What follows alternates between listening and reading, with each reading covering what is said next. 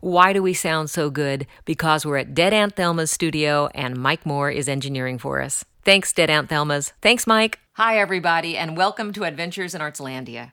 I am sitting with Nicholas Fox, conductor of the upcoming In the Penal Colony, and Jerry Mowawad, director and set designer of that piece.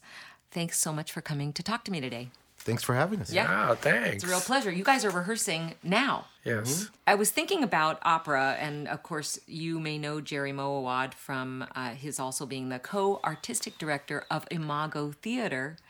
And there's so many interesting differences between, a theatrical rehearsal process and an opera rehearsal process, both of which are really interesting.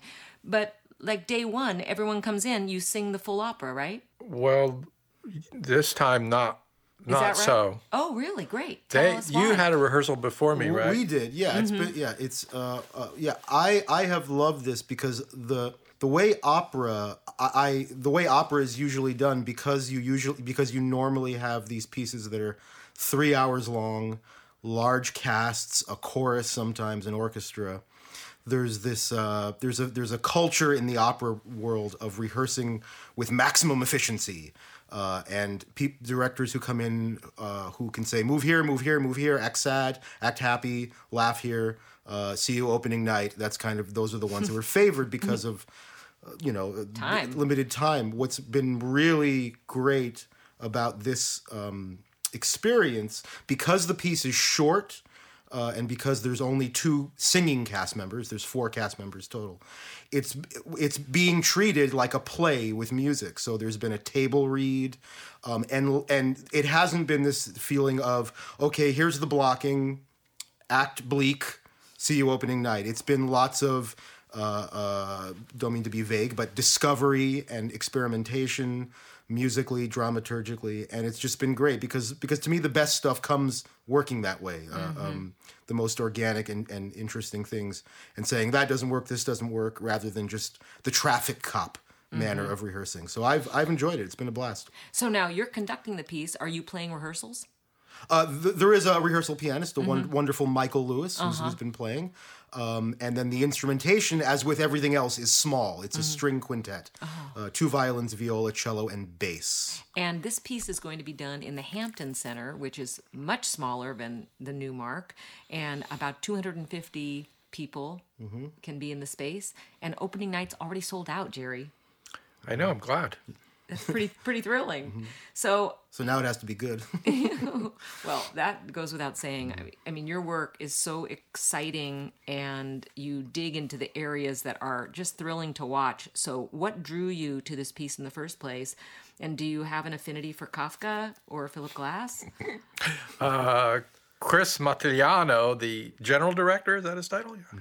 Yeah. Invited me to look at it, and I did for a while, and I was a little... The Kafka story is quite eerie, so that took me a while to sort through if I wanted to live in that world. But after a while, I got desensitized to it, because you always do in pieces that provoke you. So I decided to do it. So I guess it wasn't really drawn to me. It was offered to me. I don't know Kafka's work very well. I did read The Metamorphosis, and I've always thought about staging that piece. But this one is very... very unusual, and keeps enlightening me, I guess, and as well as the entire group together. I think it just keeps unfolding itself, and we're discovering new things in it that are unexpected, like the possibility that the man that is in control of this horrible execution machine is the protagonist of the show. And that's not something we normally side with, someone that is an executioner.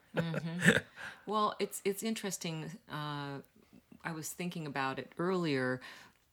It seems as though our media is really heading in a direction of unearthing, horror, frightening pieces, dark pieces, and there are few pieces, operas in particular, that go here. So I know you're also going to be designing the set. How are you playing into this space and where we are that's going to really help this audience be where we are?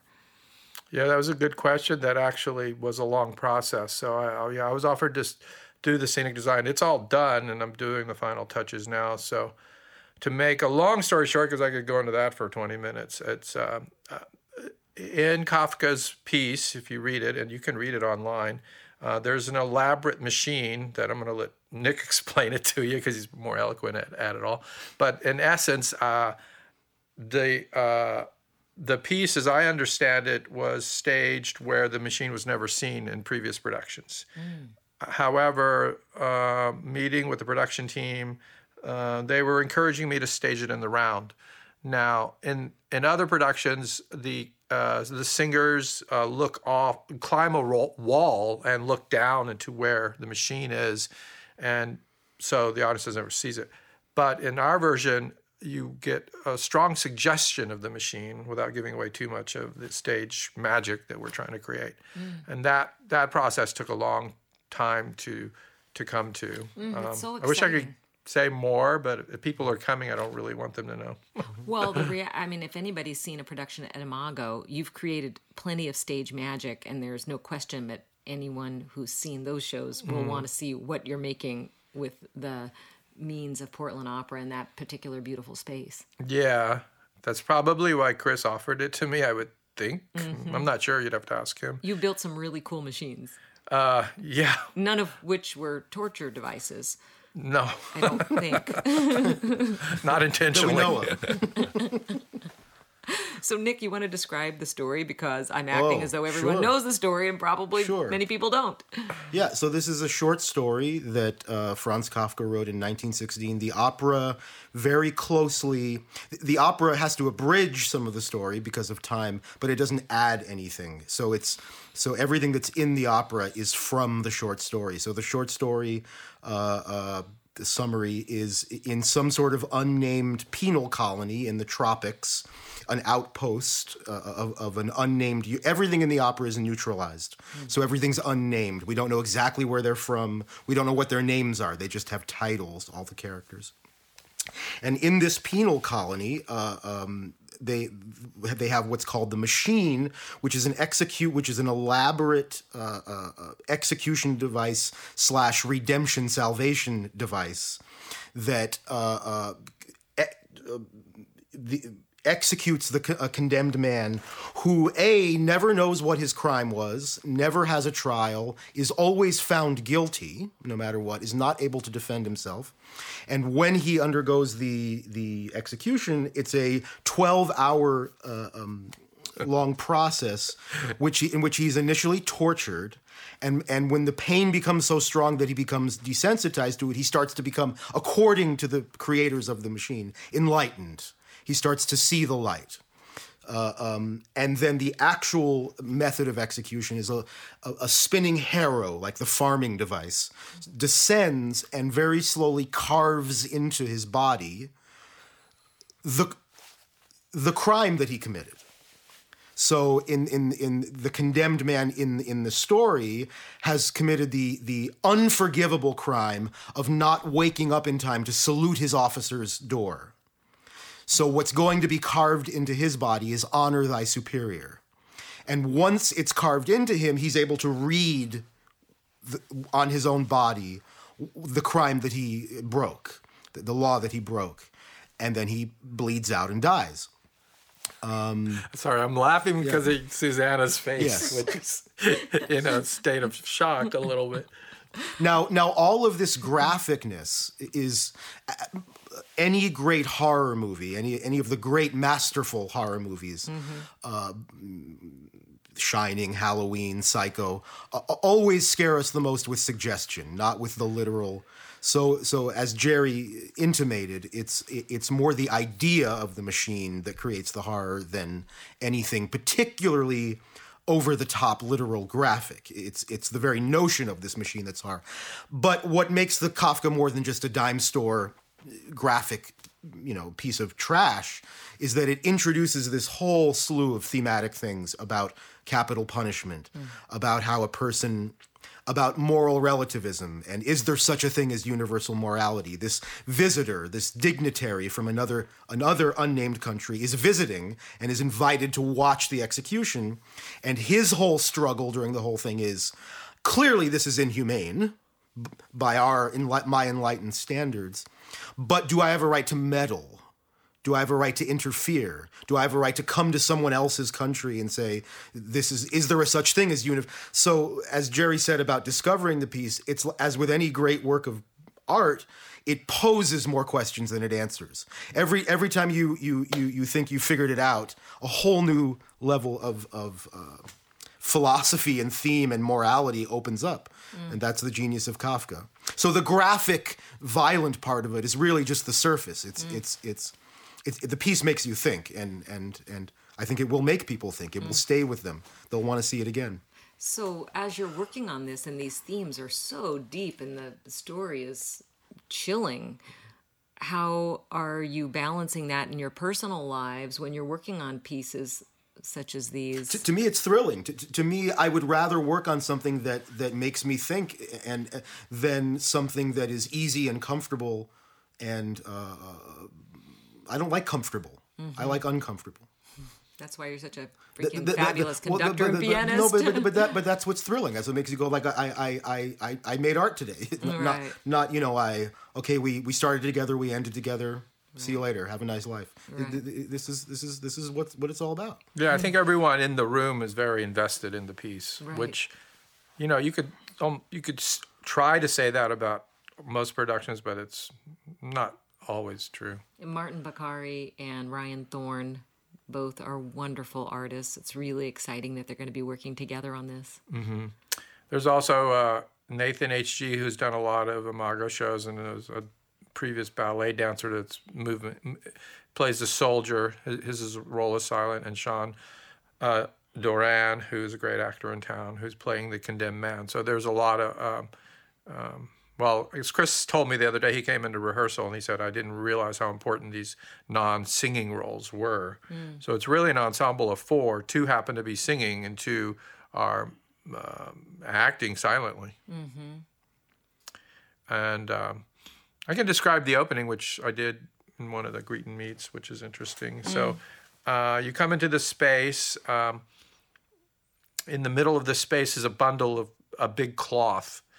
The lights go down, the lights come up, and you see 4 men in very clad underwear of the 1905 period when Kafka wrote this, except for one man who's in partially dressed suit. They're in 4 corners, and they move to the sound of like a humming machine. You don't really know what it is.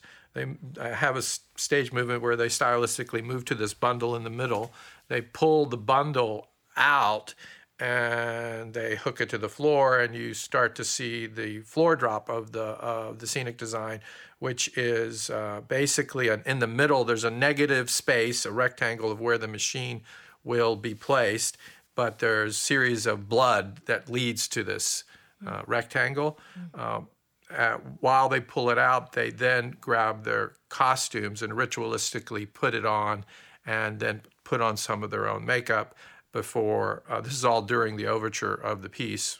That's by Philip Glass, and then they go into the piece. So it sets up a ritualistic approach to the show, which actually helps with the ending quite a bit, and also I think in other ways that I'm not smart enough to explain.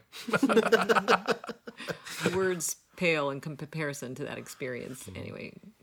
But how Philip Glass is known for his unique use of instrumentation. Are there things that are unique about this score that you're really enjoying exploring? This is the caricature of Philip Glass is that he's repetitive, and he's repetitive, and he's repetitive, and he's also repetitive. And yes, you hear the first bar of this piece, and no one's going to mistake it for any other composer.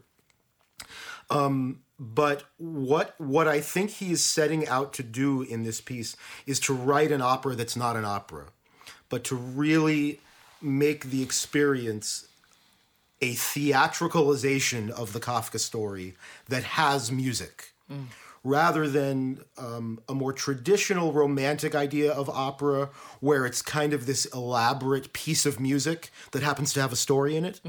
This is the opposite. And so it really, it is designed and composed so that the text is always absolutely clear. And there's not an extra note written. Every single gesture that he makes musically really beautifully underscores and highlights and develops the horror of this situation.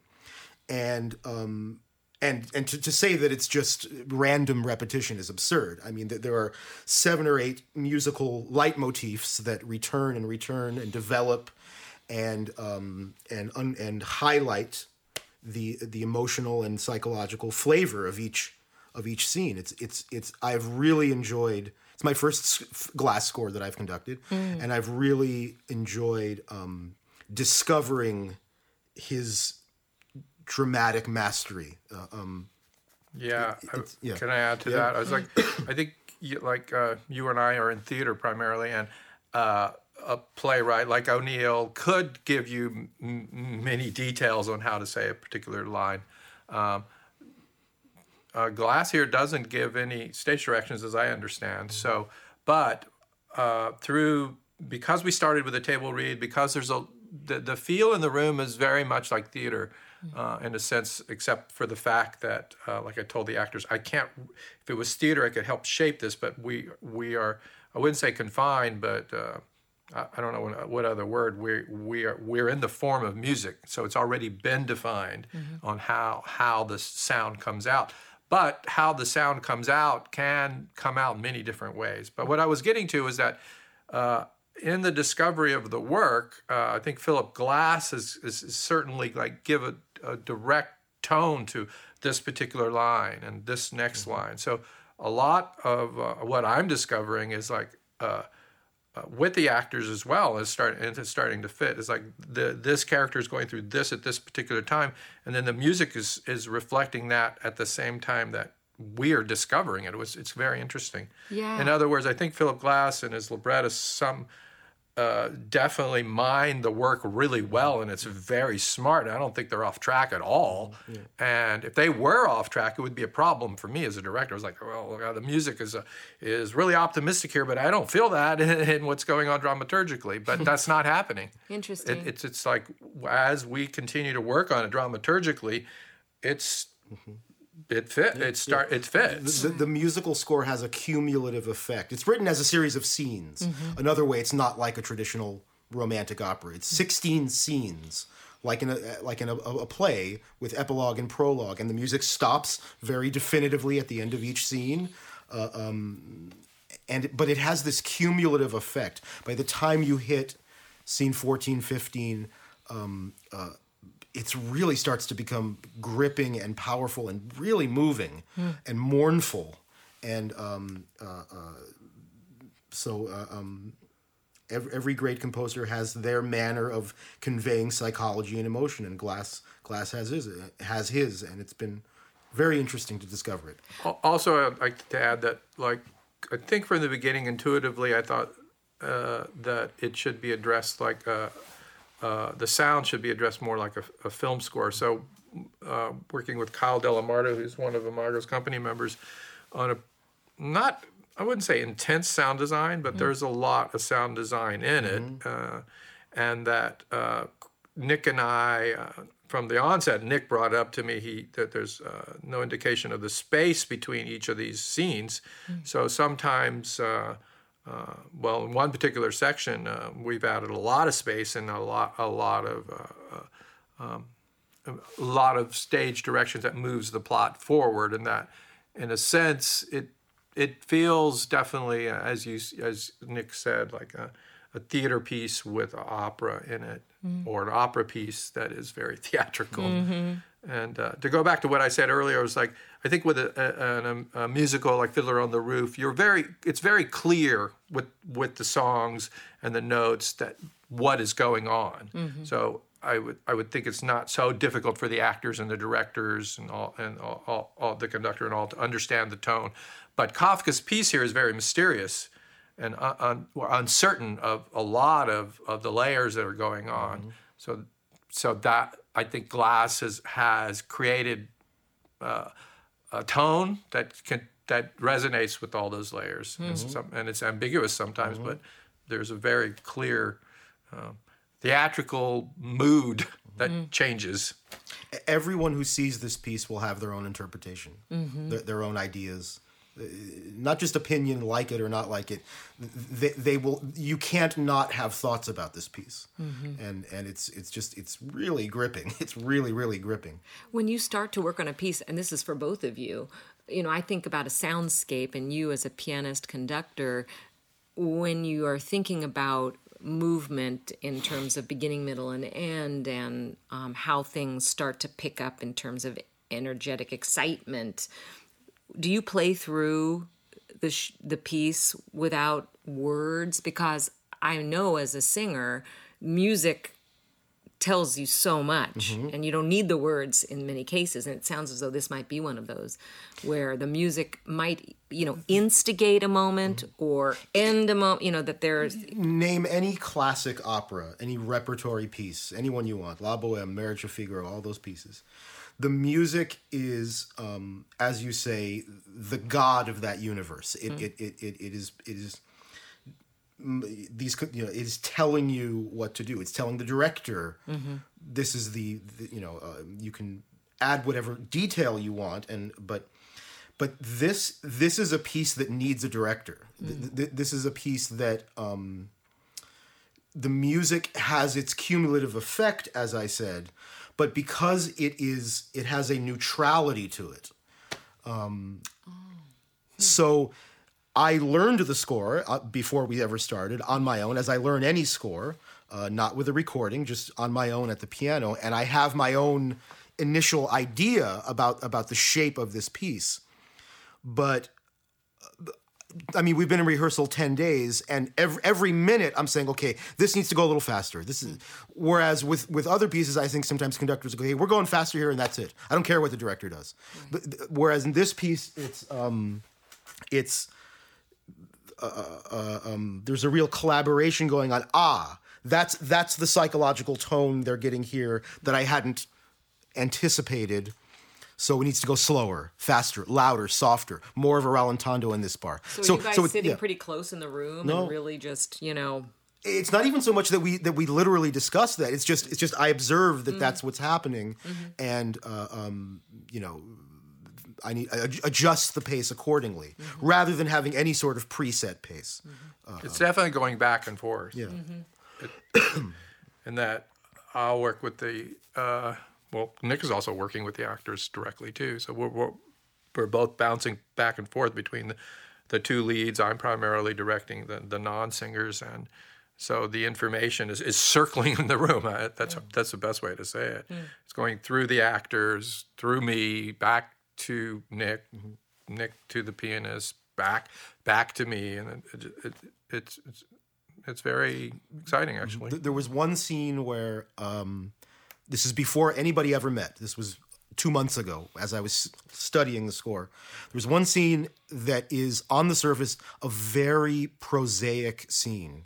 It's two characters having a discussion together. It's what people in Hollywood might call a talkie scene. I just thought, boy, this scene... Boy, the director is really going to have to save this scene because musically there's not a lot going on. They're not really saying that much that's quote unquote interesting. I'm going to have to speed it up here. I'm going to have to get through this scene.